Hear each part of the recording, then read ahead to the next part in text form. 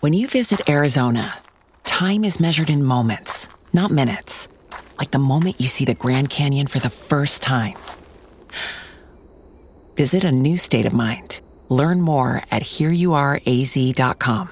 Today's Always Record is another crossover with 42 Minutes. I would advise pretty strongly that you go and listen to 42 Minutes episode 191 with Znore titled Chapel Perilous before listening to this Always Record. It's a straight-through continued conversation.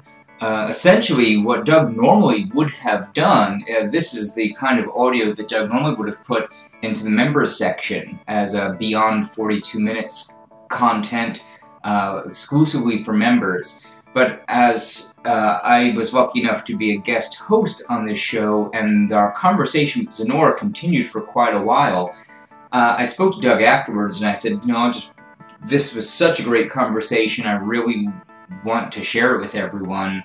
And we on the spot made this another crossover. So you're gonna listen to 42 Minutes episode 191, and then dive in here. Thank you and enjoy.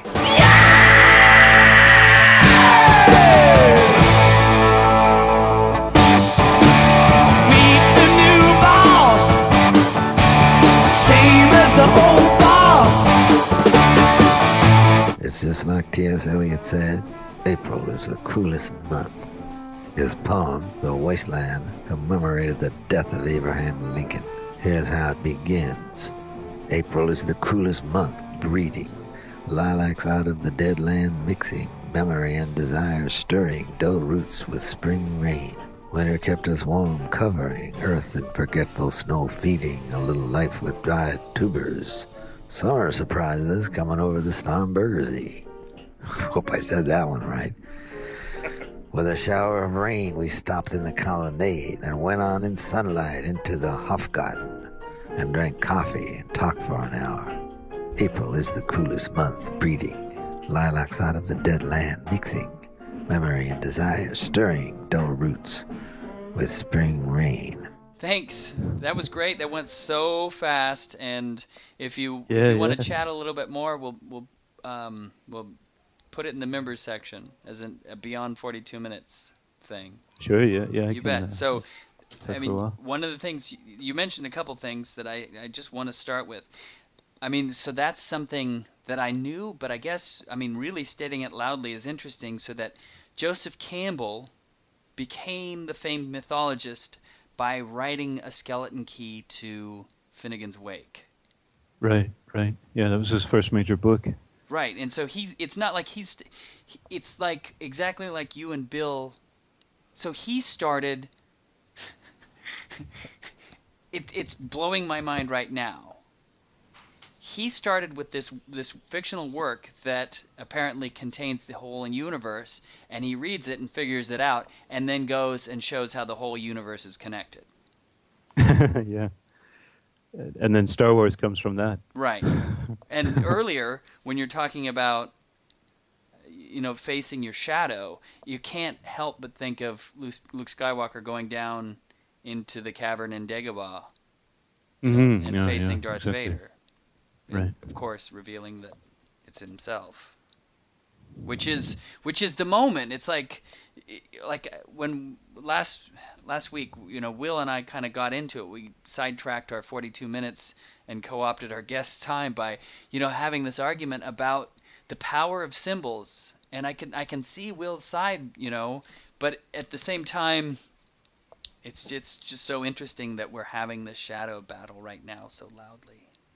I missed that. I haven't listened to it yet. It's not out yet. It's not out yet. Oh, okay.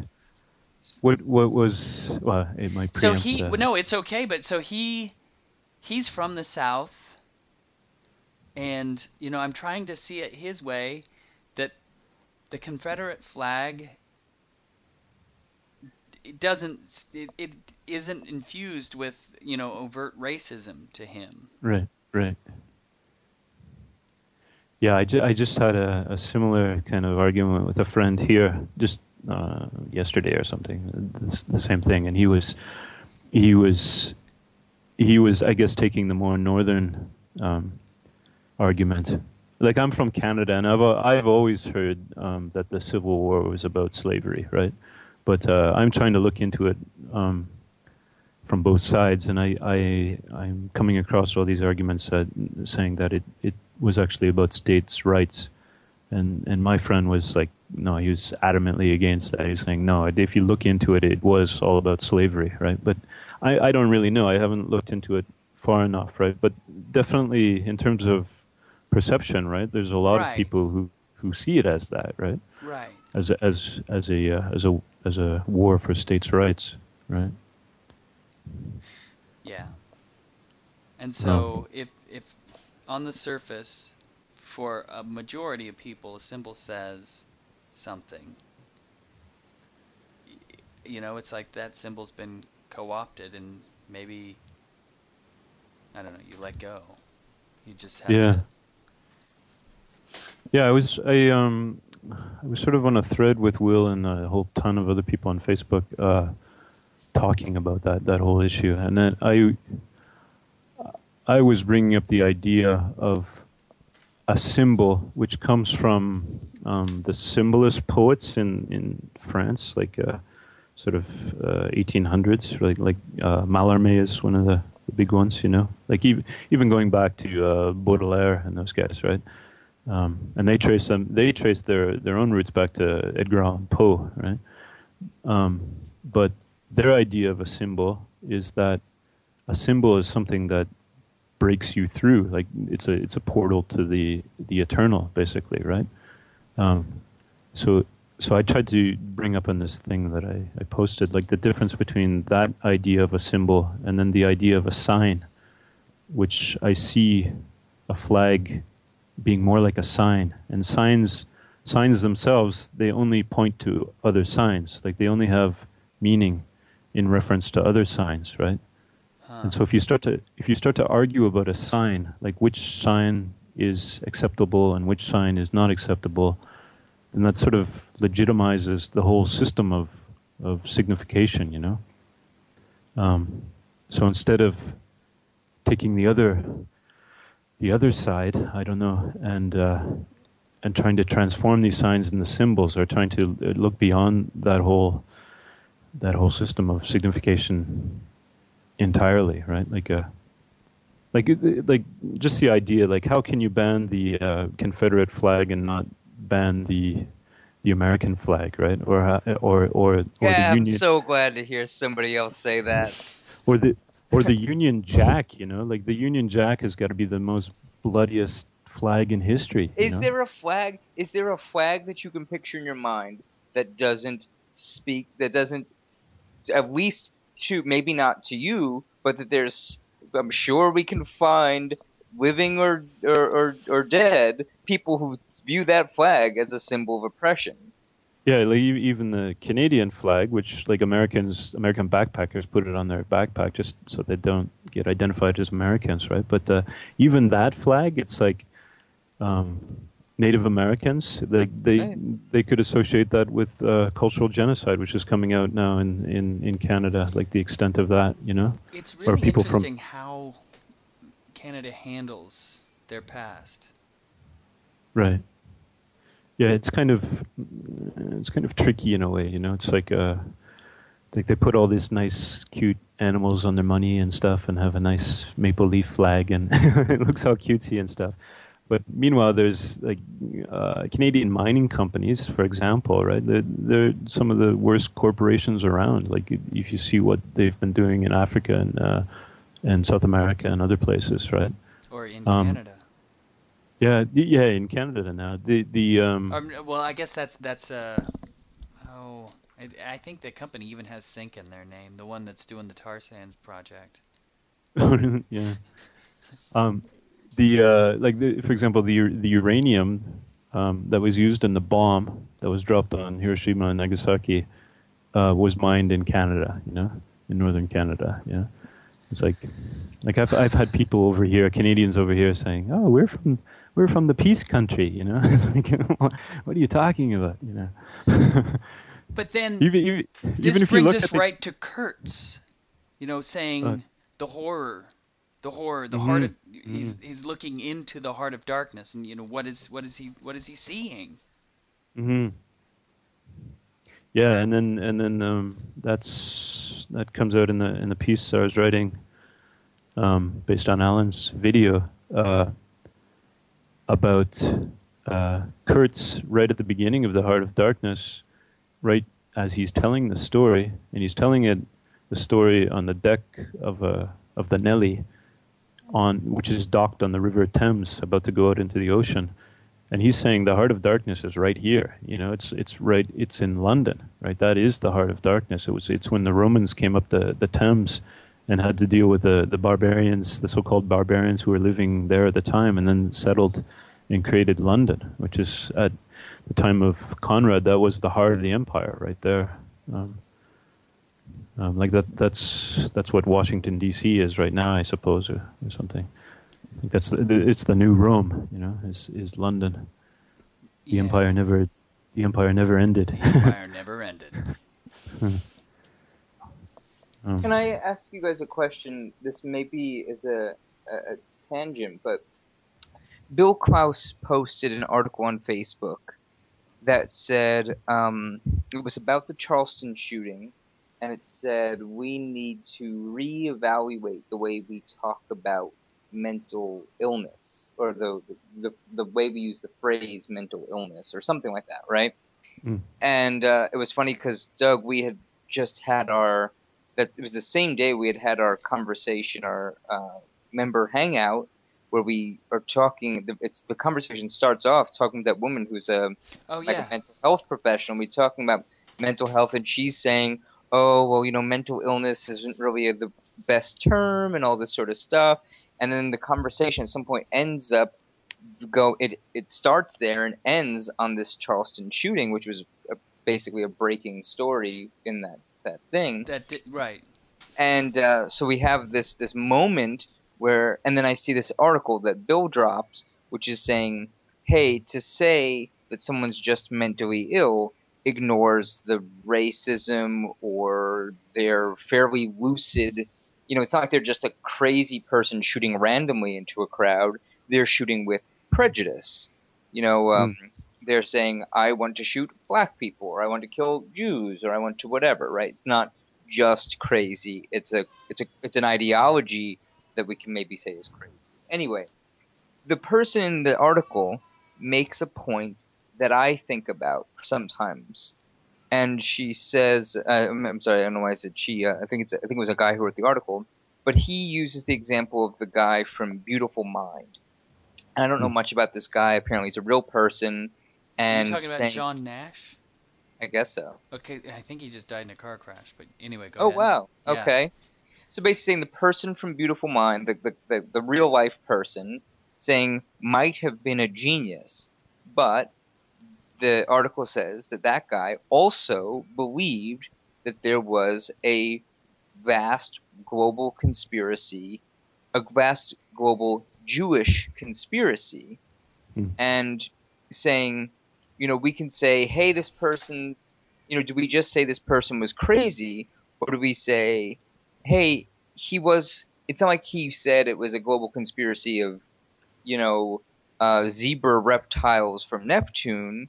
He's latching on to something that many other people also believe. So this was the point, saying this wasn't like a totally quote-unquote out there belief.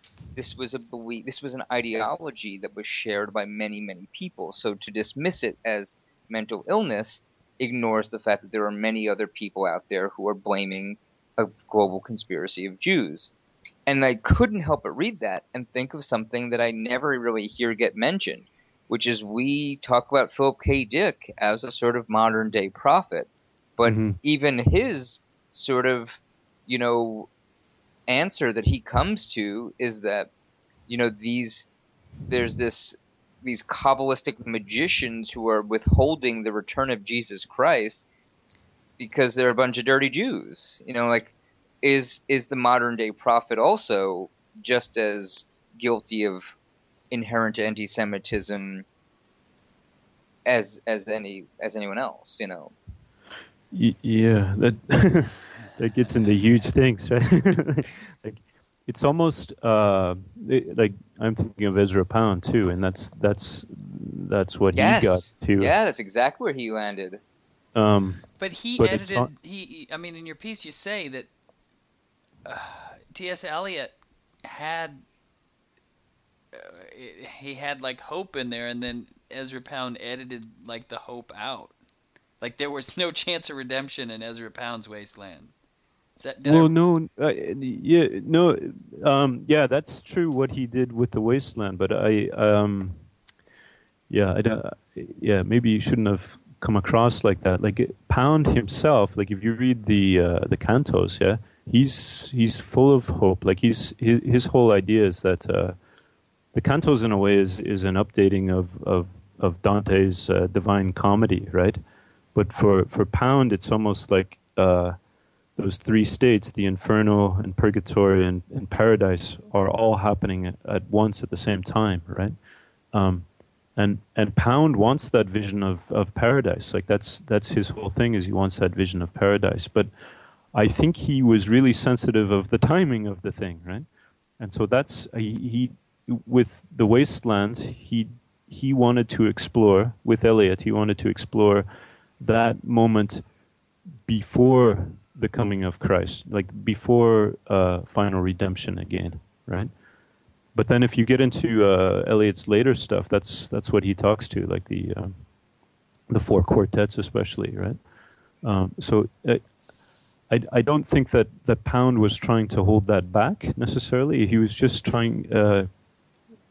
I don't know. He sensed this period in history, right, where we had to explore a certain moment and then move beyond that moment, right? And I think he realized with Eliot, like you can't just say it was all Pound, of course, but he realized with Eliot that to deeply explore that moment that the Wasteland encapsulates it would be so powerful, and it was, you know. There's nothing that that dense, really, or that precise, that captures that unique moment, you know. But so I don't know. I think with Pound though, he got into looking at well, he talks about two conspiracies basically, and one is sort of this benign conspiracy to sort of a conspiracy of an intelligence, right? Or a conspiracy of the imagination. And he traced that right back to the Eleusinian mysteries. And he saw that as being this sort of undercurrent throughout history, like going through the troubadours and Dante and into the Renaissance and so on, into the Romantics. But yeah, I don't know. I think he also saw at the same time the second conspiracy is a conspiracy against that, which is this conspiracy of usura, of usury, right? And it's almost as if the Jews are designed to be the scapegoat of that, right? Like even if you look at the history of the Jews, they were denied property for most of the Middle Ages, so they had to get into money lending, right? It's almost like they were put into that role, and then since that time they're used as a sort of default scapegoat, right? And so anytime you look deeply into the conspiracy, eventually it leads into the Jews again, right? And this is what's happening at Red Ice, you know. But I think that's a false stop, you know, and that's the point that Ezra Pound, to his credit, I think he realized that towards the end, right? That he realized he was wrong with that. Do you see what I'm saying? Absolutely, I see what you're saying. It's funny because you guys have hit on these things that I was thinking about while I was at work. So tonight I did I work at a restaurant, but it's in a hotel, and sometimes we do like catering events, like like a banquet hall, and I'll do that as well. So tonight, instead of working in the restaurant, I worked in this banquet hall, and this is Virginia. It's a pretty much black and white area. Like, you don't have a lot of mixed minorities. It's like a lot of white people and a lot of black people. Most of the banquets that we do are for black events. So I've done a ton of Prince Hall Mason banquets, which is really Right. interesting. Yeah. And a ton of black church functions, which is, again, it's just sort of interesting in the Charleston thing, right? But what I noticed, there's a few things that have really come up to me. Like, being in the room, it's sort of like being a fly on the wall. As a banquet, waiter, you're kind of invisible, while people are just doing their thing. This is like if someone showed up at our Sync Summit to just, pour some drinks for us, and we, didn't really talk to them, and they just watched what we did, how we, whatever, right? And there's a few things that have come up for me.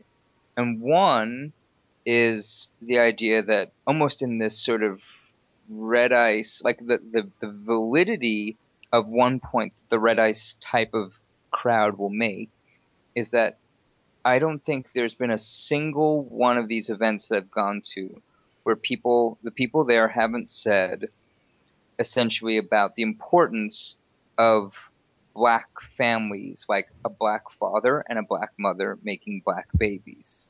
All right. Whereas, again, if someone were to hear a white person say that, like, I look at, the red ice crowd going, "We need more white babies," and I'm like, what are you, fucking crazy? But, this idea that, like, other races are saying, "Hey, we want to preserve our race," that it doesn't have that same knee-jerk, visceral, something's wrong here feeling about it, right? Is a fascinating. It's a genuinely fascinating point to me. Whether or not we can argue all the subtleties of it, I'm just saying it's actually a fascinating area of potential debate. So that's one thing. But the other thing is that hearing this, even in all these sort of otherwise non-spiritual gatherings, today's event was a high school reunion, there'll be someone's birthday party, it'll be whatever.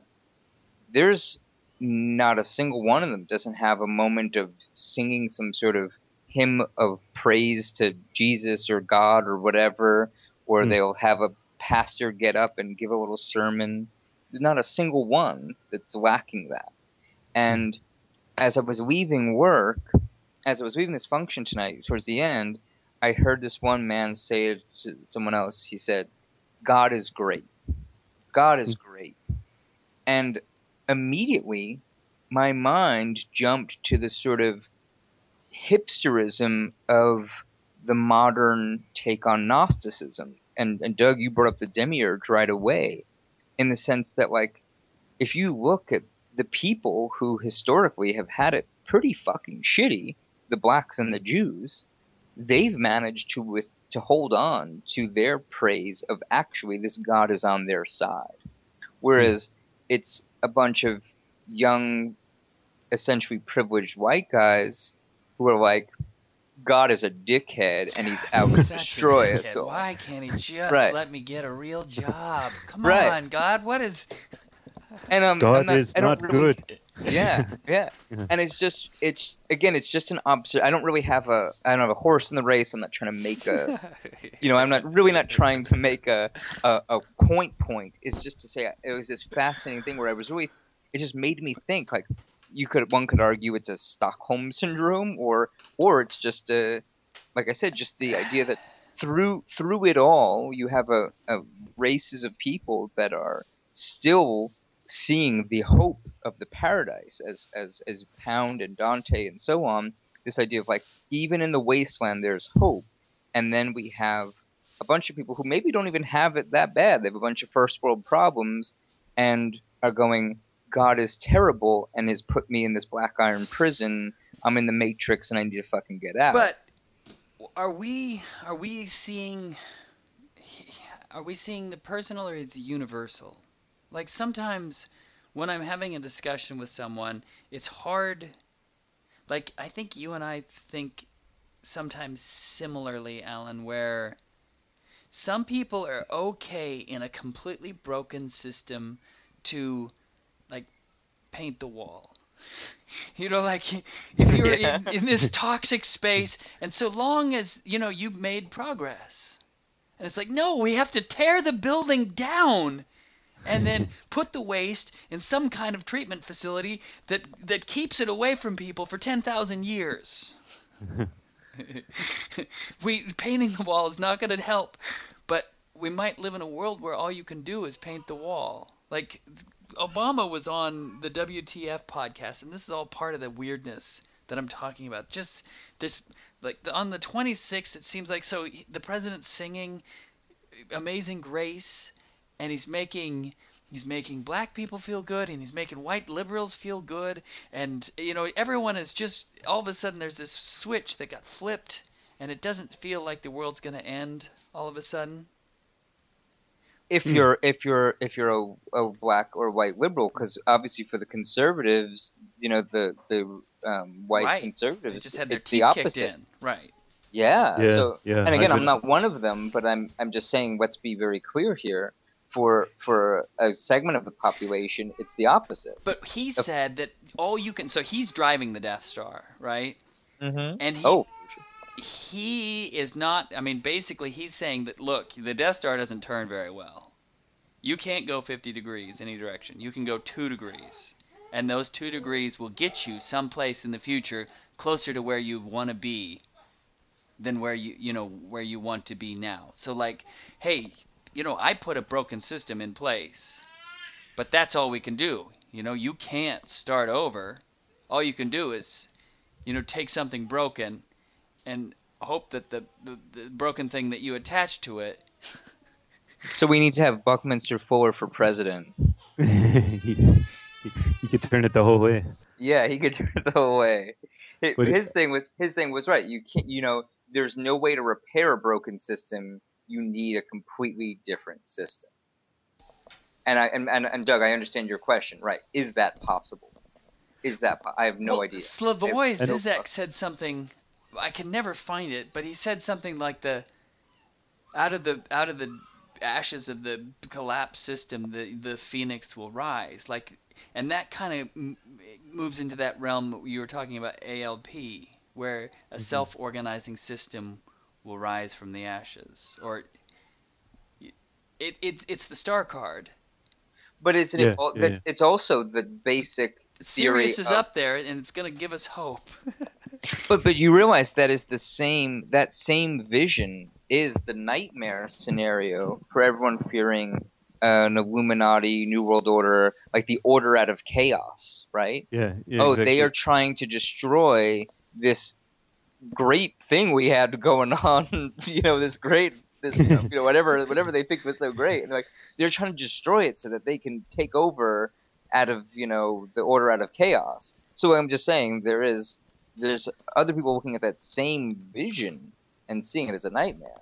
Well, it's not even like, it doesn't. If you look into it, it's you don't have to find it as being star-craving mad or paranoid. Like, there's some very articulate people who are talking about like the influence of cultural Marxism on white society and how it's designed to break down the family and sort of you know what I mean. It's sort of take the power away from the whites. It's like what if the family is a not a good structure? Well, obviously it's not. It's like, so what? Like, those are the things I'm talking about. So like our idea of separateness, our little nuclear families, like the argument goes, right. If you look into really deep kind of conspiracy theorists like Alan Watts, Alan Watt. Yeah. Watts, yeah.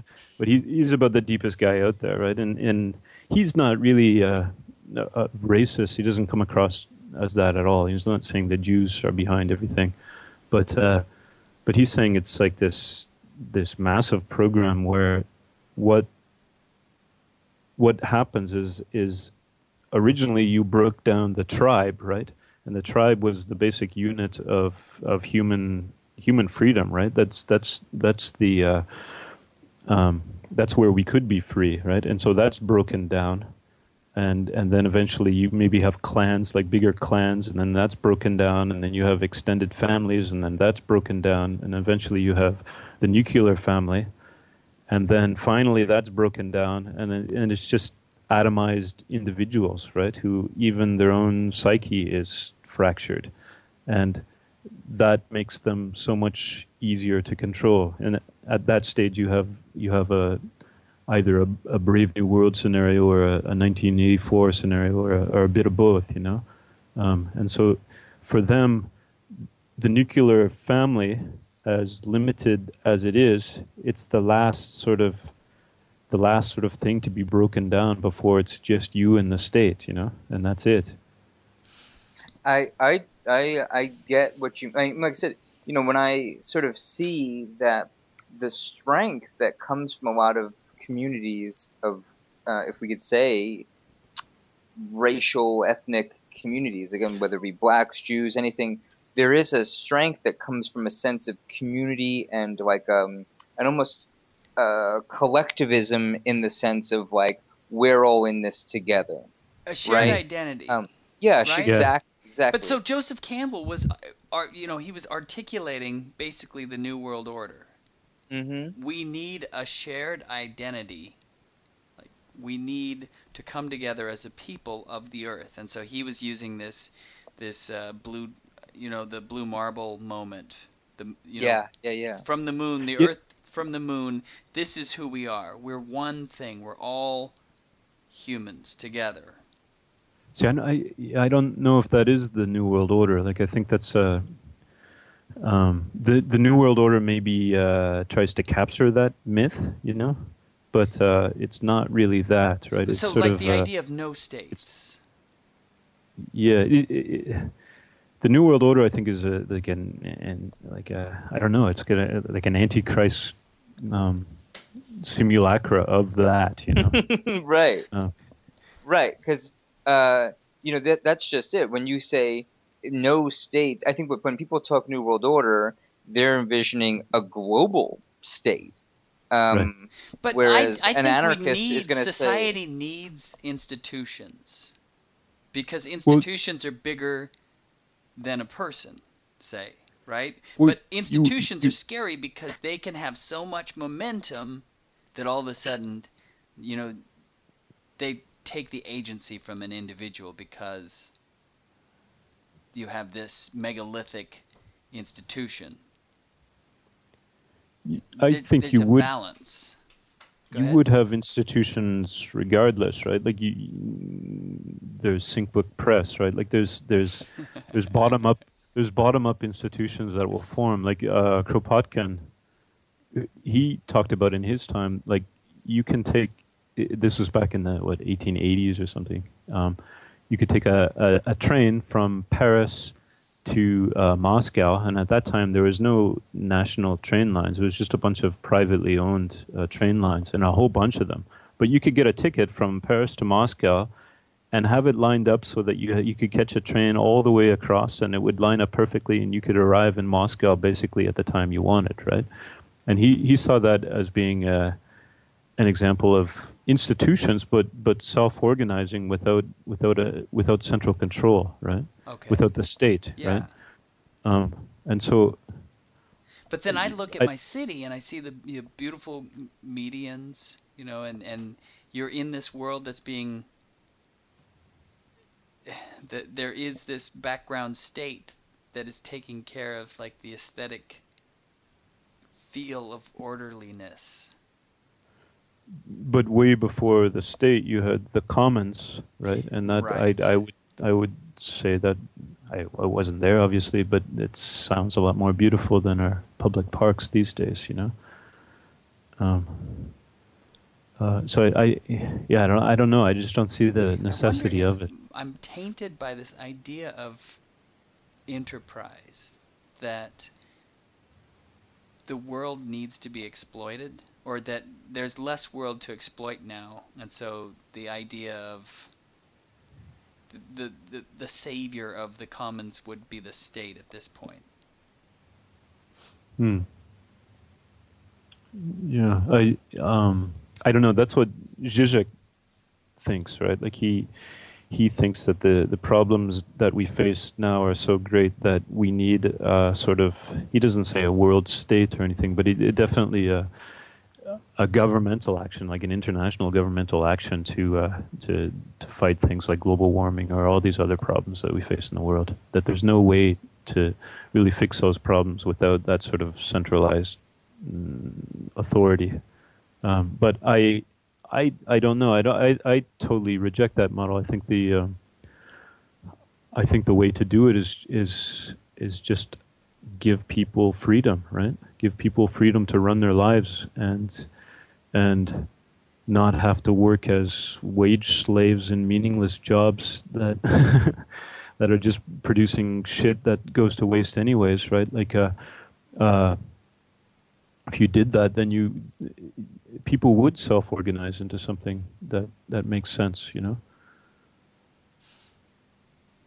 Yeah, Do you think to yourself, so like, I don't know that, I mean, so we have to be in that system, right? Like that's, Yeah. I mean, so when we had Martin Adams on a couple weeks ago, it was nice for him to say, you know, don't feel guilty for the system. You didn't make this. The system's way bigger than you. All you can do is be in the system, right? It's musical chairs. There aren't enough chairs. This is how it is. it's recognizing the water you're swimming in. Right. I mean, I see. I'm ideologically aligned with Znore, but and Doug, actually, I would say fairly opposed to what you're saying. But I also recognize that, say, Znore and I have had many conversations. He moved to Japan. Like the process, the paperwork, and essentially submission to another form of government. It's not, it's not in a fantasy, I think I want to escape the American bureaucracy and power system here, but it's just transferring over to another wing of it. It's certainly not an escape from it. And it comes with its own baggage and its own set of rules. And, so Znore has said to me, he said, Japan is not a good place for an anarchist. My question for you, Znore, would be, how do you, just like, I don't mean to say that, how do you sleep at night, but yeah, how do you cope with that sort of reality of the water you swim in being so starkly opposed to how you'd like to see it? Yeah, actually, I'm sleeping less and less at night. But no, I don't. You just have to make space, like make your own creative space. That's the only way.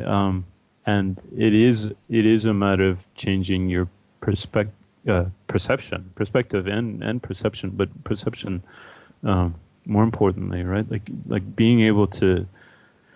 I'm going to write about McLuhan's soon. I'm in the process of it, but he's talking about how perception itself is the incarnation, right? Your every moment of perception is you're turning chaos into order and back again, flipping back again, like second by second by second, right?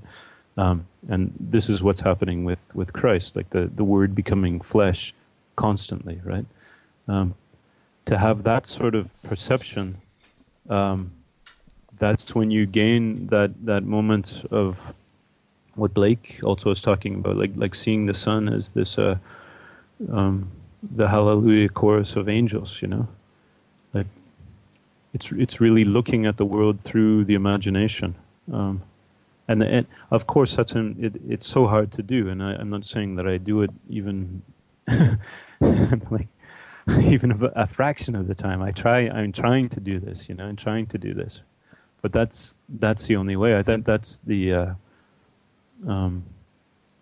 if there's a way out, the way out is through our perception, right? I'm here in Virginia. I am surrounded by military bases. Like you can't go a few miles in any direction, and there's a fucking military base. It's ridiculous. The next exit down the highway for me is NASA Langley. On my way to work, I pass, I don't even know what it's called, but it's a huge fucking naval base, right? And I have to take this tunnel to work, so I go under this water, and then I come out, and there's these huge fucking battleships, and there's all these helicopters swarming overhead every day, and these crazy flying machines, like I've seen these, like, essentially with, like, giant drones, like helicopters with, like, 4 blades, and I don't know, like, all these crazy things, and I can't help but look at it, and, you know, at the same time feel this mixture of, like, absolute disgust at, like, this is what we put these resources, because this is, like, let me tell you something, I am blown away at how kind of wastelandish America is. Like, I don't know, like, everyone's fucking broke.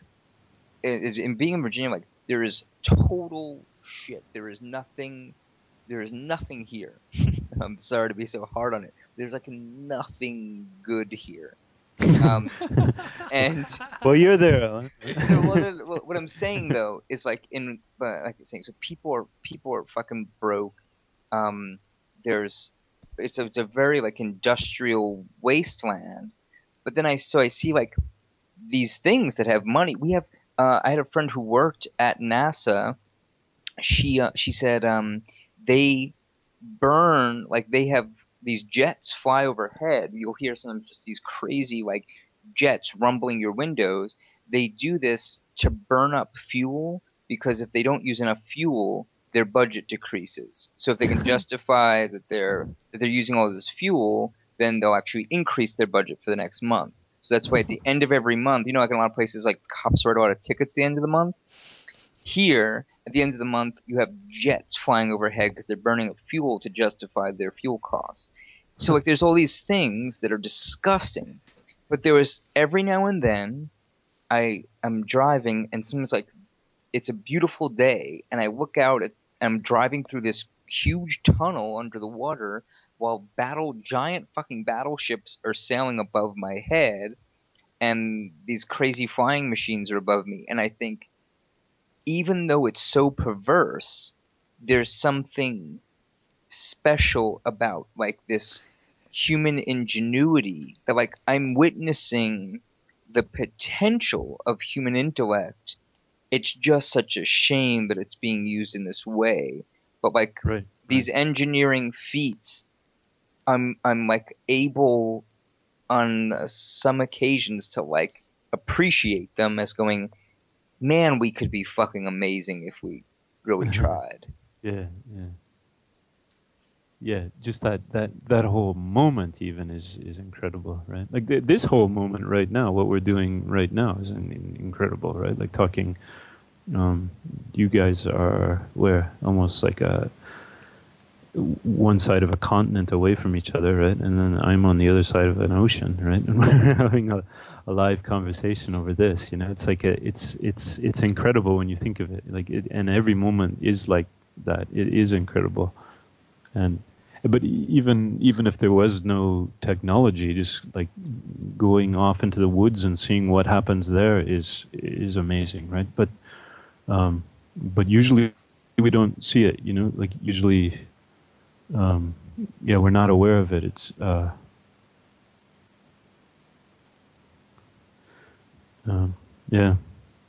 Oh, beautifully said. It's something about, you know, sort of appreciating, you know, I guess, Doug, this is what you mean by the painting the walls of the Black Iron Prison? Is this, you know? Nice color. Right. Rainbow walls now. Yeah. Oh, so can I tell you guys just one more thing? So, again, another sync that Doug asked, because Doug only asked me to do this a few hours ago. I was, like, on my way to work, and we were talking, and he's like, oh, I'm talking to Znore tonight. I was like, oh, man, I've been thinking about him all fucking week, and wondering how you're doing, and wanted to talk to you, and all this sort of stuff. Here's a little funny thing. You started off with this Lancelot thing. Are either of you familiar with T.H. White, like Once and Future King? Oh yeah, and that's part of my sync is that I'm listening to this book called H is for Hawk, and she she built her whole book off of T.H. White. Oh, interesting. Okay. So I don't really know it. Yeah. But he's a gay, he's gay, and back then these gay men would kind of project they would project onto animals when they couldn't talk about their real interior lives. And he wrote this book about him trying to train this goshawk, which is, according to this woman, not good hawkery. I don't know, falconry. It's like it's everything you could do wrong, he did wrong, and then he wrote about it. But it's a beautiful book because you know that he's also writing about he's writing about himself. Absolutely. He's projecting his interior life, there was no outlet for it, and so he had to project it onto this animal. Well, so his self-hatred came out and manifested in this goshawk. Well, so just how Mallory's Mort d'Arthur is like a celebration of murder. T.H. White is taking the Arthurian stories and doing the opposite. He's telling the story of Arthurian legend as a staunchly anti-war, he's trying. So if you've ever seen like Disney's Sword and Stone, yeah, it's kind of based on this, where it's Merlin training young Arthur. But the idea is that T.H. White is showing Arthur, basically, you have to learn how to live in harmony with nature. And so he's trying to teach him all these different things, and in a sense getting his philosophy out there, which is, again, it's particularly anti-war, trying to show all the horrors of war. And throughout it, Merlin keeps showing Arthur, war is fucked up. Well, anyway, so now I'm living in Virginia, and I'm having to engage with nature, which, of course, I'm thinking, I love nature, but you know what? There's things of nature that suck. The other day, a fucking hornet's nest outside my front door, and I'm like, how do I deal with this? That's a sink. We got one right, buzzing right beside me right now, actually.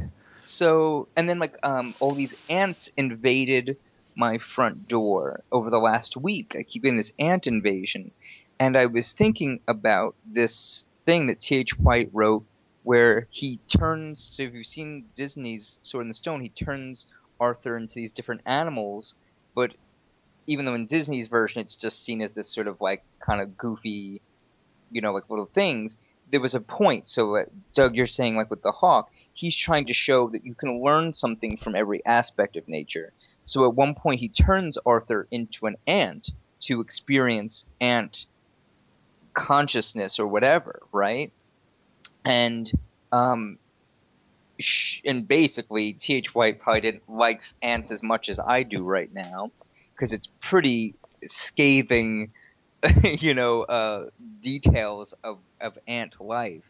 But they have, so I was going to actually I haven't been on Facebook in forever, but I was thinking about this. I was going to go on Facebook and change my Facebook profile to this picture from T.H. White's book, which is this ant colony that has these giant signs. It's like a Brave New World 1984 world, and the ants have these giant signs that say, everything not forbidden is compulsory. And then under it says, by new order. The new order is this is the mandate of the new order. So it says, everything not forbidden is compulsory. And this phrase was sort of fascinating to me, and just it's been playing in my head, and I was going to make this my Facebook thing.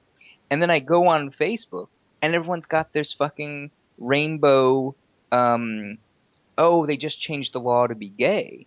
That you have gay marriage. and I was afraid that it would be interpreted. Now if I put this up, it would be that it was this funny sync of I was going to put up this thing, and everyone's changing their Facebook profiles. Yay, gay marriage is legal now. And I would have put up this thing that said, everything not forbidden is compulsory. That would have been perfect. People would have thought I was a real asshole. Oh, they know, Alan.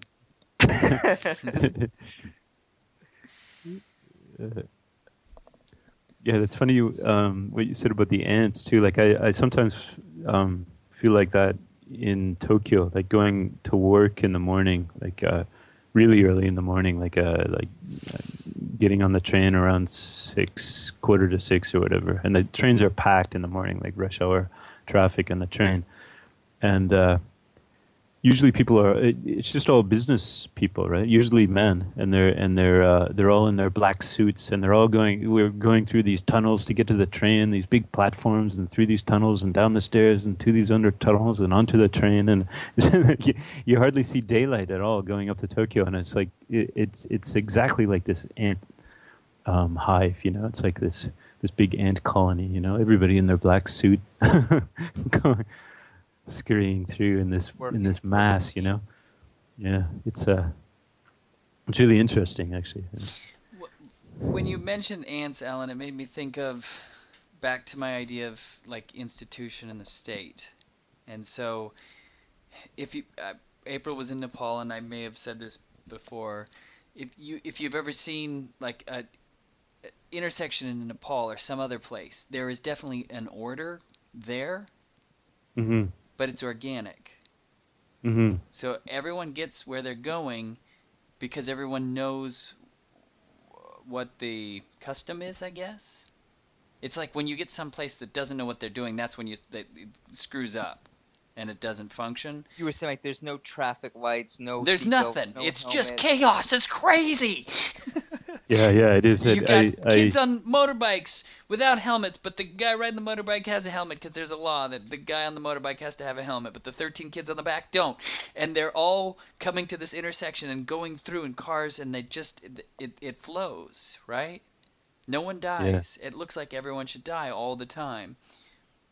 And there's this German part of me. You know, the Germans, they want like precise order. Right? You come and you come to there's the state has the authority to tell you what the rules are, and it's communicated through the technology and the infrastructure that this is, but then there was something on NPR recently about ants and how ants are able to move a lot more mass in a shorter amount of time than we ever could because they don't have any attachment to what they're doing. They just are in their little ant moment. So like you were talking about being in the ants and stuff, but because, and they're okay with bumping into each other too, but they can get a lot of ants from one place to another because, they all... I guess they're all after the same thing. There isn't any one ant that, is like, I'm in a hurry, I gotta get through this mess of ants. Yeah, I'm just reading, I just finished reading Thomas Pynchon, The Crying of Lot 49. Oh, interesting. You read it? I haven't That's read that. That's an amazing book, yeah. Alex Fulton, sort of, he read it, and then he urged me to read it, and we've been sort of talking about it together. But there's a point in there where one of the characters is talking about an anarchist miracle, right? And that later gets illustrated by the main character, this woman, after being up all night and having this whole sink storm happen to her in the streets and back alleys of San Francisco. She ends up going into this hotel, and in the lobby of the hotel, there's this ball, like a dance ball of these deaf and mute people, like a big convention, right? And they're all dancing, and they're all in having partners, and she gets grabbed by some really handsome deaf guy, and they're all dancing, but they can't hear any music, of course, so they're all dancing to whatever beat they want. Like each person, each couple has their own beat, their own steps, and she's like, "Wow, fuck! Everybody's gonna collide. When is this gonna happen? When is everything gonna smash into each other?"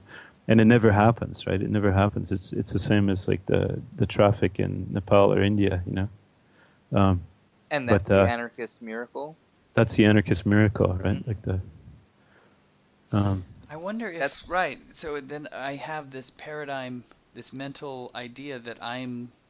It's Oh, I think you even mentioned it in your synchronized thing. The idea of perspective in art and how that's become the thing. You know, the God perspective. And so I'm sitting up Mhm. above the world, you know, putting my judgment of concern over the lives of everyone around me. You know, like, oh, you're going too fast. Oh, you're gonna kill a bunch of kids. You need to slow down.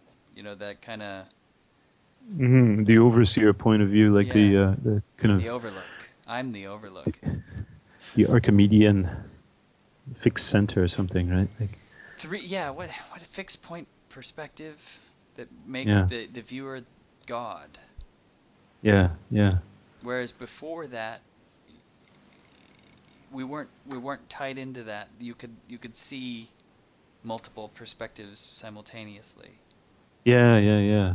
Then if you look, you go further back with the cave paintings in France and Spain, and it's just like overlay of animals in every single, like the really kind of realistic portrayals of them, like really sort of artistic, but just the perspective is they're all on top of each other. They're all overlaid on top of each other at different angles and different horizons, and but it just shows that kind of single pointed perspective wasn't there. You know, they thought completely differently.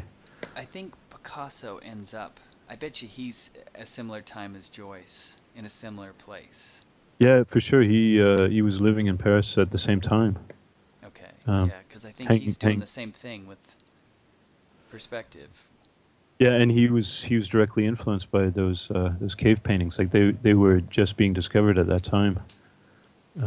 So yeah, that whole sort of primitivist movement or cubism that comes in with Picasso was deeply influenced by that, and African art as well, which is getting more display. You know. Oh. But it's interesting what you said. Like it's kind of, again, it's perspective or our ability to change perspective,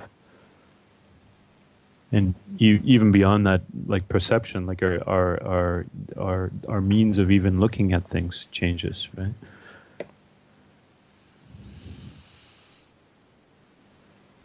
Yeah. Well, so it's what time is it? Is it 3:30 in Japan? Yeah, pretty much. Yeah. Oh, PM. Yeah. The next day. Well, it's the next day. Oh yeah, I started in Yeah, when you started this off and you're saying it's the 27th, it was already the 28th for both me and Znore. there's only one real place. Yeah, that was your single fixed perspective It there, really is. Mister. Yeah. So so you're 12:25 after Yeah. midnight. Yeah. On the 28th. Yeah, June 28th is interesting because it's 628, which is the number of pages in the wake. Right? Oh, So I that's thought great. was Yeah. I was listening to episode 44 of Always Record mostly tonight, and I mean, it seems like you guys got into some really interesting stuff with the wake, and now I'm inspired to consider attacking it. I did.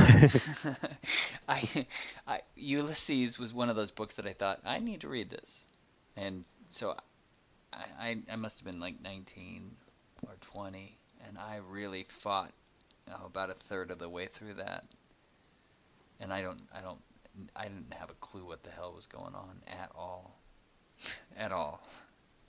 Yeah, you need guides and you need to just press on. Like you just continue. Try to read a bit of it every day, and then with Finnegan's Wake now, there's this whole new. I don't know if you guys came across this whole new audio project with a bunch of artists and musicians from around the world who they each tackled one chapter of the Wake, and it's all online. You can listen to it all now. Some of that's really interesting. So you could read the Wake and then listen to those guys speak at the same time, which is a great way to do it. Yeah, I mean, so like I do take in a lot of books. I have a lot of kids, and so I I take audiobooks as a way of. But I was thinking with that book, it seems like there are some things that are composed both, to hear, but then also to see. And I Yeah, wonder yeah, if yeah. you lose, if you he's creating purposeful puns, you won't be able to see, the wordplay, and you might lose Yeah, a level of yeah, nuance from that. yeah, yeah, yeah. I wouldn't. Well, you could, but I would want to do both, like listen and read it at the same time. Yeah. You can get But an Um, abridged version of it for 1 hour. oh yeah, yeah. That's I a yeah. wonder how do you turn the wake into an hour? Yeah. I guess you could turn it into anything. Okay, well, You guys are yeah. You. It's getting late for you guys. What time is it for you, Alan? It must be. 2:27 a.m. It's pi Wow. Okay. a.m. it was. Now it's 2:28. My computer still says 2:27, motherfucker. Yeah, I actually, and I have to go do a 2-hour drive now. So You do? yeah, Where are you going? What are you doing? none of your fucking business. Dude. No, my wife, my wife and I have one car. I have to go to work tomorrow. My wife has to be somewhere near her parents' house, so I won't be able to do it tomorrow. Basically, I don't need the car to go to work tomorrow, so I'm gonna drive her out to her parents' house tonight. Will you Come stay back. out there? Or I would probably would be a mistake to, even though I'd want to, because traffic. See, like people, there's so much crazy traffic here. Like it's summertime, people go to Virginia Beach, right? So like Mm. everything kind of can change drastically, traffic-wise. So like this ride, which I said right now will take me about 40 minutes each way, could take me hours and hours if I wait till tomorrow to do it. So, yeah, I think I'm gonna do it tonight. gotcha. Wow. Yeah. Yeah. That's a. Here's a a long night. question for you before we take off. So I know that you are academic and you enjoy doing research and writing and stuff. Do you ever see yourself doing anything? I mean, so it's interesting because I respect the actual art form of the literary sync blog. Like, there's something there that it's unique to sync blogging. Like, it's its own thing. But as far as a respected form goes, it doesn't have enough time to actually be considered anything more than just our little subculture thing. Yeah. Yeah. Yeah. Do you ever see yourself playing with more traditional forms, Like a book or something, like you a mean? Or? book or yeah? Yeah, it'd be great. I have I have sort of an idea in mind, but it's just a matter of time, you know. Um, but the blog, I don't know. The blog itself is a good challenge, right? Like it's a good way to get stuff out, you know. But yeah, I know what you're saying. Like it's sort of academic, but it's not academic. Like it wouldn't be academically acceptable at all what I'm doing. You know, it's like it's too whacked out. You know, it's like so yeah, it's hard to know. Yeah, it's hard to know what to do with it. Bill suggested I should get for now just take a bunch of posts or essays and then try to put it together as a book or something, and try to get it out that way, like just a book of essays or something. But I don't know if that would work. Bill and I actually have had this conversation that I said I've never wanted to say this to you out loud because I know you're still trying to figure out what you want to do and what how you want to do it, and I don't really want to influence, but I to me, it's actually a no-brainer.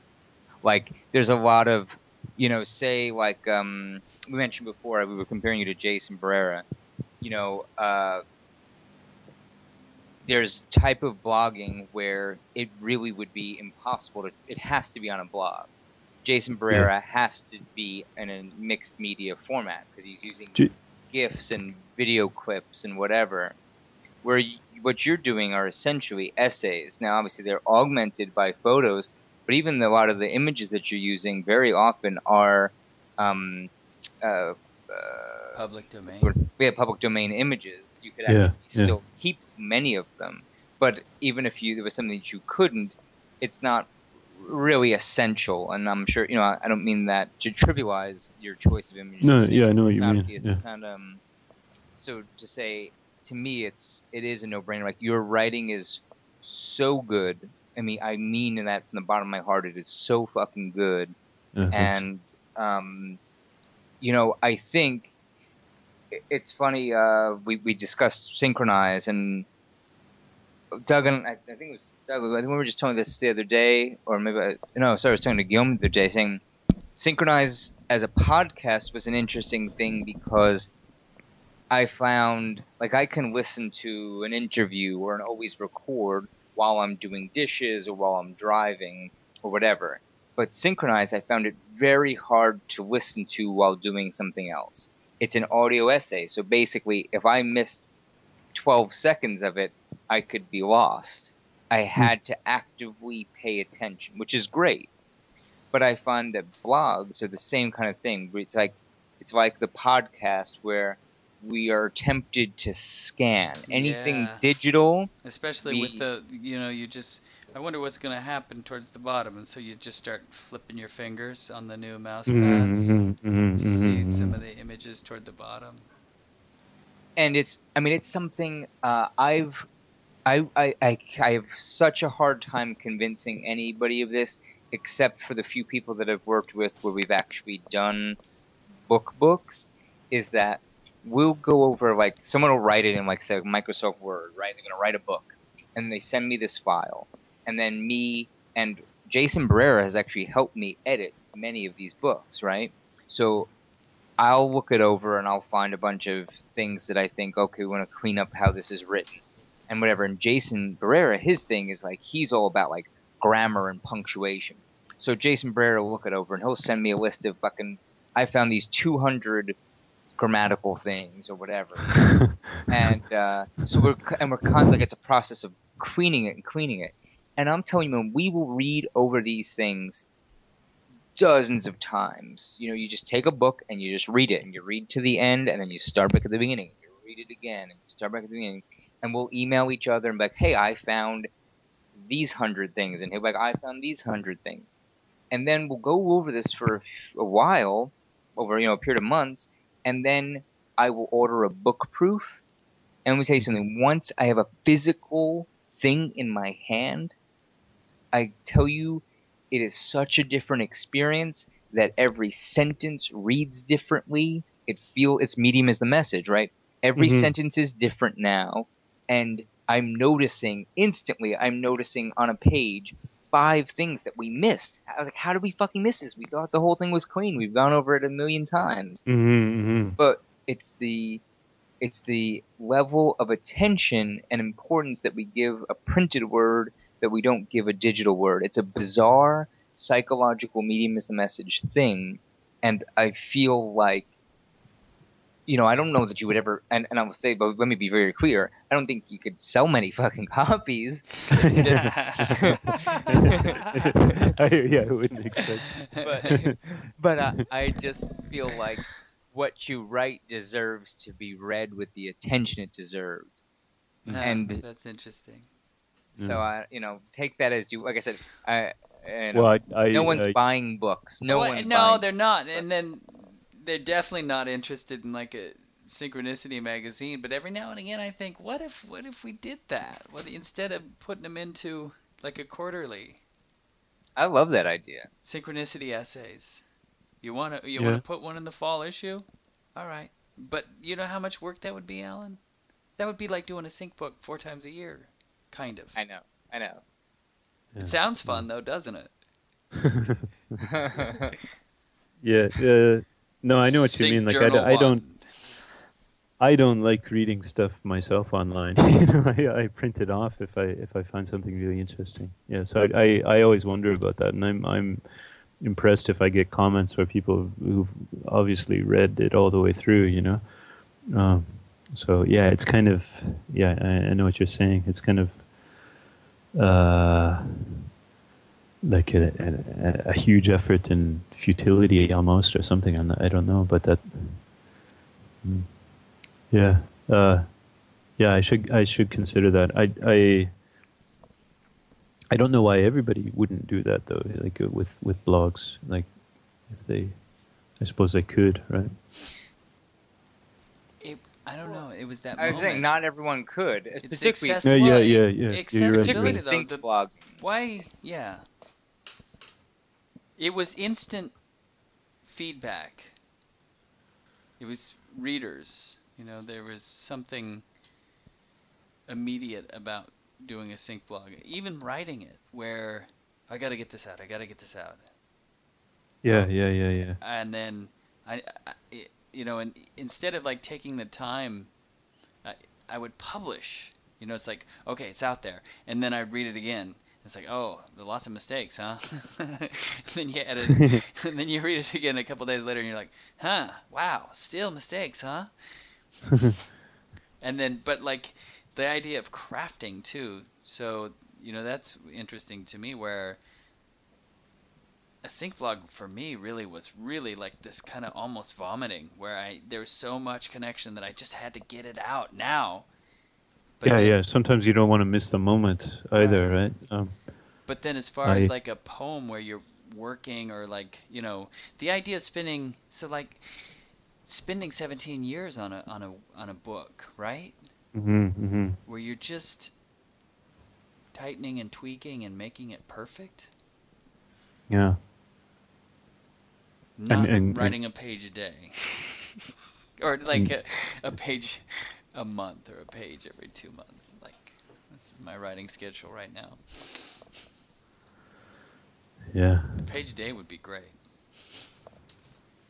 Well, yeah, I don't know. Maybe I would consider doing something like that. I should maybe think about that over the summertime and think if there's any possibility of doing that. If one's blog happened to all of a sudden communicate this through line, so the posts were, you know, like serialized. Like, it seems like back in the Victorian time, that's how a lot of writers would do it. So they were getting paid because they were selling it to the newspaper. There's writing a serial, and maybe they have some idea of where this book is going to go. But you know, the immediacy was that this chapter would go in the newspaper. Well, even Ulysses and Finnegan's Wake, they were both serialized at the beginning. Chapter after chapter. There's nothing That's new. right. That's right. Yeah. Yeah. So. Can you imagine living in a time like as I'm saying? No one's appreciating. I shouldn't say no one's appreciating, but I don't know. How do you like the idea of a serial anything anymore? The idea that we've gone to TV that is the entire thing is all there. Like, this is the new thing where before your show comes on at this time in this place, and then you watch it, and then next week if you come back to the same time in the same place, you can watch the next one. And now you get everything in a dump, and then if you like it, you can come back in a year and get another dump. Yeah, right. Yeah, exactly. I mean, it was the same thing. I remember with so like I grew up. Me and my brother collected comic books, and you'd get one issue a month, and you'd have to wait for the next month. And something happened, which actually like drastically altered the industry. At some point, was they started issuing what they called trade paperbacks, and they would take 12 issues, lump them together, and sell them as basically it was like with the advent of people buying graphic novels. I'm like, well, we kind of have this stuff. Let's stick them together and make like a graphic novel. And people were stopped buying the serials and just started buying the trades. And it was like, oh, well, do we still print these singles anymore? And it's almost, and now we see that's happening with TV, where people can buy a DVD or on It's Netflix, whatever it is. Netflix produces their shows and they release all the episodes all at one time. I was listening to Neil Kramer, who was on Jason Horsley's podcast. That was an interesting one, huh? No, wasn't it? Especially the end of that was funny. But he said something in there which was interesting. He was talking about making money, and he said the thing that's working out for him the best now is recording his essays, making an audio file, and then selling a file for just like a few dollars or whatever it is. Yeah, and he was saying that that's making a lot more money than any book that he's ever produced has ever made. So that's an interesting kind of model for people to consider, I guess, as well. Yeah, But I think we're doing something kind of similar and not, but yeah, I did hear him Synchronized say is that. closer to that. When you're actually reading copy, like Yeah. an essay, as opposed to a conversation. But all this stuff is interesting because it's like you read Ezra Pound and he's thinking about the exact same questions, right? And he was like the Alan Green of the modernist movement, He was in contact with all the different artists and writers and stuff, and getting them all together and organized, right? And like way before he was into fascism, of course, right? But That's my next step. Yeah. maybe he was thinking the same thing. It's like, how can we make money for these guys? Like, how can you make it into a sustainable lifestyle where you can actually have artists have the time to put out their art, Did you guys listen to John's guest KMO? No, I want to, but no, I haven't. I haven't heard it yet. That was a pretty good one. It was interesting, and he was talking about how what we're witnessing, like, you can't necessarily perceive it in your lifetime, but over the course of a few generations, you see that this is civilization in collapse. Mm-hmm. And I will entertain thoughts if people say them with enough authority, right? It's like, oh yeah, this guy totally knows what he's talking about. But it was a pretty interesting thought, to say, here's somebody at this point in time goes to high school and then gets a good job and has a wife and supports the kids, blah blah blah, and then some more time passes and now you have to go to college and you have to have two incomes, and then it's now you're at the point where to support kids you have to get divorced and you have four incomes, right?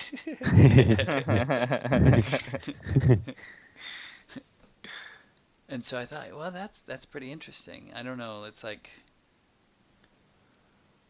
art is one of those tricky things, especially I just hope my wife marries a really rich guy.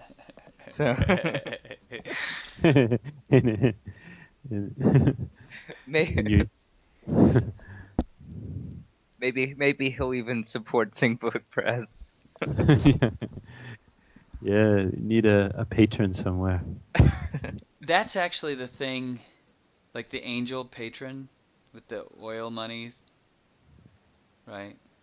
Like Donald Trump. Manly P. Hall had somebody that supported him. I would love someone to say, I want to fund some sync research for a couple years. It's like, okay.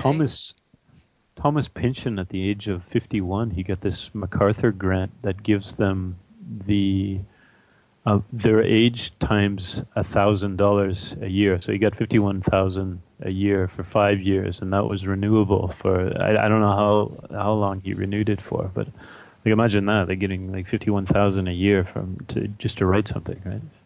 Like, yeah. But that's Thomas, and that's Thomas Pynchon. You know? Yeah. None of us are Thomas Pynchon. We've been approaching that. Yeah, But I feel don't. How do you get to be? I think. I mean, like that's the thing. Yeah. Yeah. Philip K. Dick wrote a lot. On speed. That's how he wrote a lot. Yeah. So maybe I should just Syncful Press should invest in tons of methamphetamines for Well, that's how you get money, and then another way from Yeah. dealing meth is. we could sell the meth and then we give some to our authors so they can write a lot. All right. Yeah, I should I'm really gonna call go. it. Guys, Well, this it was such nice a meeting you, pleasure. Znore. This was a great conversation. Yeah, it was a lot of fun. Great to meet you. Too bad that Will wasn't around, but hopefully I get to talk to him again another time. Definitely. Definitely. And oftentimes when I'm meeting someone, it's a taste, and then I'll get an itching, and then we'll have an excuse to. With 42 minutes, since it's weekly, I'm really nailed down to like real specific topics that I'm looking into from week to week. You guys are like the evolution of 42 minutes is amazing. You know, like you guys are like totally professional now. It's like you could be an NPR show, I think. You know, I like agree, I'm totally. amazed by it now. Yeah. It takes a lot of will and focus to stay on the weekly schedule, but it's so much fun. But it means that like when the moment is done, it is totally done. There's no looking back. And so like it really is communicating this kind of like now philosophy where it's like, all right, I have this moment to enjoy this, because when it's done, it's done. Right, like it's on to the next episode. I can't. Yeah. And then if I don't get in deep enough, then I'm not prepared for the next episode. Basically, what Doug's saying is, as soon as he hangs up, he's gonna forget that he ever spoke to us tonight. No, but then it gives me an excuse to. So what I'm saying is that I like to have an excuse to revisit something. But as far as like what Doug does for fun, Doug does 42 minutes for fun. You know what I mean? So like, I need good excuses to. So like. Kind of doing this whole moon. I'd like to have excuses to take things on. I'm gonna read or listen to Pynchon's Gravity's Rainbow in July. Oh yeah, that's a great. I just did it this year as well. Yeah. Well, I read it, but yeah, amazing stuff. Cool. Yeah, I'm looking forward to that. Oh, that's interesting, particularly in light of all the rainbow stuff. Oh, exactly. Yeah. Really, really interesting. Rockets. All right, guys, such an amazing pleasure. Thank you so much. I should really run. Have a great night. Okay. Yeah, you too. Have a safe drive. Thanks. Be well, boys. You gonna drink a Red Bull? I've been drinking coffee while I talk to you. Okay. All right, you drive safe, Alan. Thanks. Bye. All right, Znore, you take care. Yeah, see you, Doug. See you. Okay. Bye. We're the hollow men. We're the stuffed men, leaning together, headpiece filled with straw. Alas, our dried voices when we whisper together are quiet and meaningless as wind in dry grass. A rat's feet. Oh, he's out there. Glass in our dry cellar. He's really out there. Shape without form. Shade without color. Paralyzed force. Gesture without motion. Do you know what the man's saying? Do you? Those who have crossed. Out here in the fields, I fight for my meals.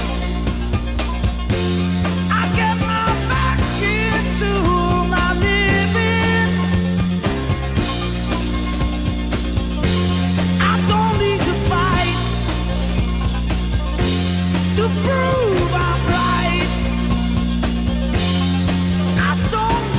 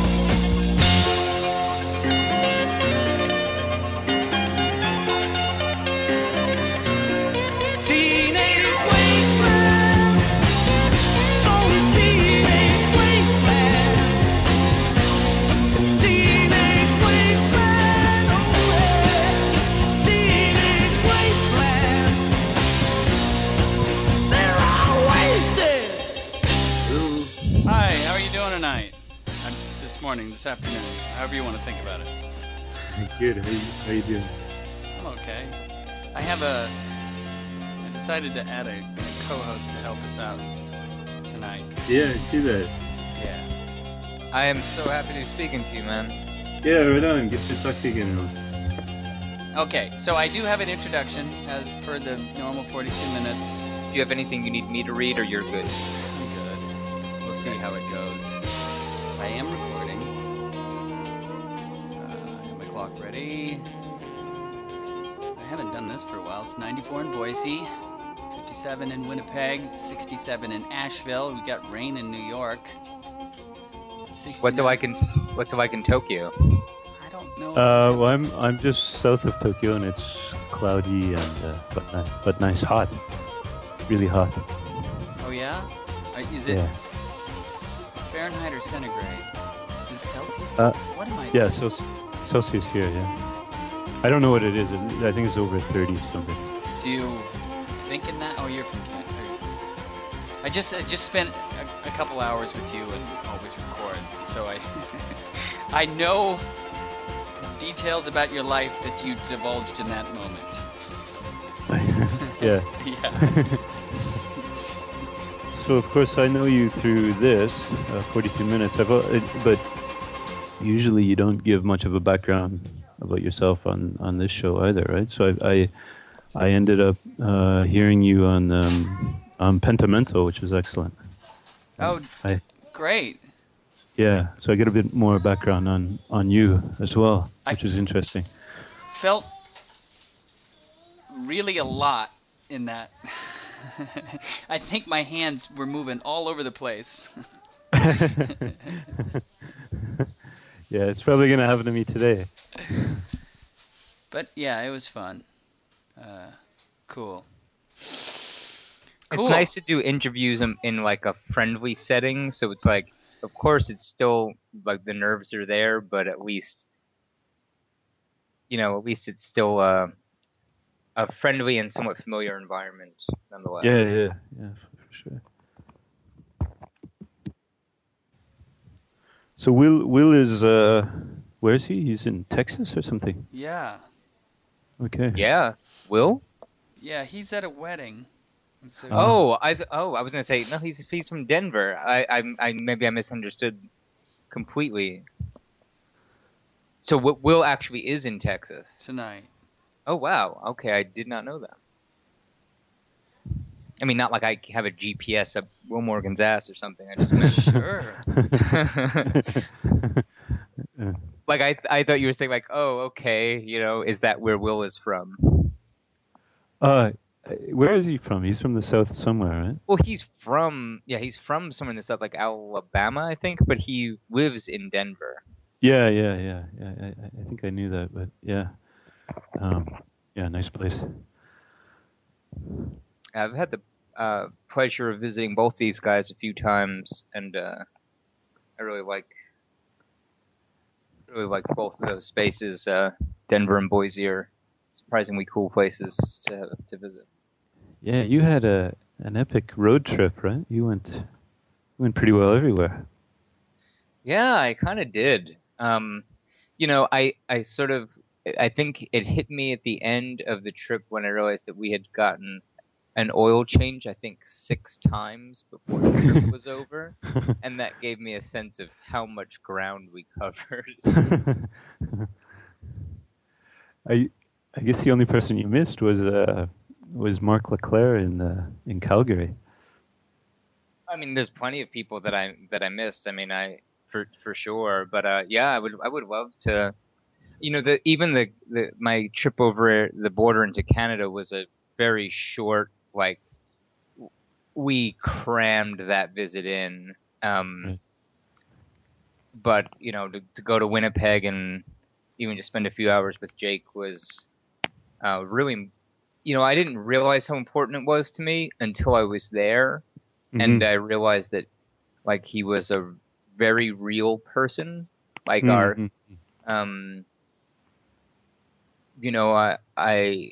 I think of him as someone who's inspired this movement a lot, but also someone who, because he inspired a movement, I sometimes butt heads with his seeming ideology. Right. So I sort of he's both plays both those roles in my mind, but to actually spend time with him and be like, oh, he's just actually a cool dude that's kind of dorky and into movies and very easy to get along with, normal person, was a pleasure, because it took it just felt like it just grounded the whole way I think of it a lot more. Yeah, that's interesting. That's something. Maybe that's a new thing, right? We can see beyond people's ideologies and go straight to the source and see who they are. So much of what we do online is it's a manufactured personality, right? So if you're on Facebook, particularly if you're someone like a Jake, you're not Jake online. You are Synchromystic. He was the Blob. Yeah, You have your avatar. Mm-hmm. Yeah, that's perfect. Yeah, we are avatars. We are completely manufactured. Even if we try not to be. It's not so much anymore, but because since I was selling this yesterday at this, I pitched the idea of a Sync Summit to a big music festival yesterday. Oh, great. And I was trying to explain how early on, when we were just finding each other, it was kind of like, it was almost like superheroes, where we had these secret identities. And that was part of the fun, but that was the early internet, where you got to recreate yourself. A digital version of yourself, kind of. Yeah, a mask. I still like that idea. Like like Yeats talks all about that. The necessity of the mask, and the mask is almost like your anti-self in a way. It's all the things that you can't really be on your own. So yeah, I like to wear that mask as well. I mean, you're wearing it right now. Yeah, for sure. Which I'm totally cool with. I mean, the idea that you can actually stay Zorro, like your ego is good with being just Zorro, like that's cool, because I know that I was always peeking out. Like I had so many masks. It's cool because I'm not even Zorro, right? No, I know. I know, Znore. I know. You just created a new mask for me. That's cool.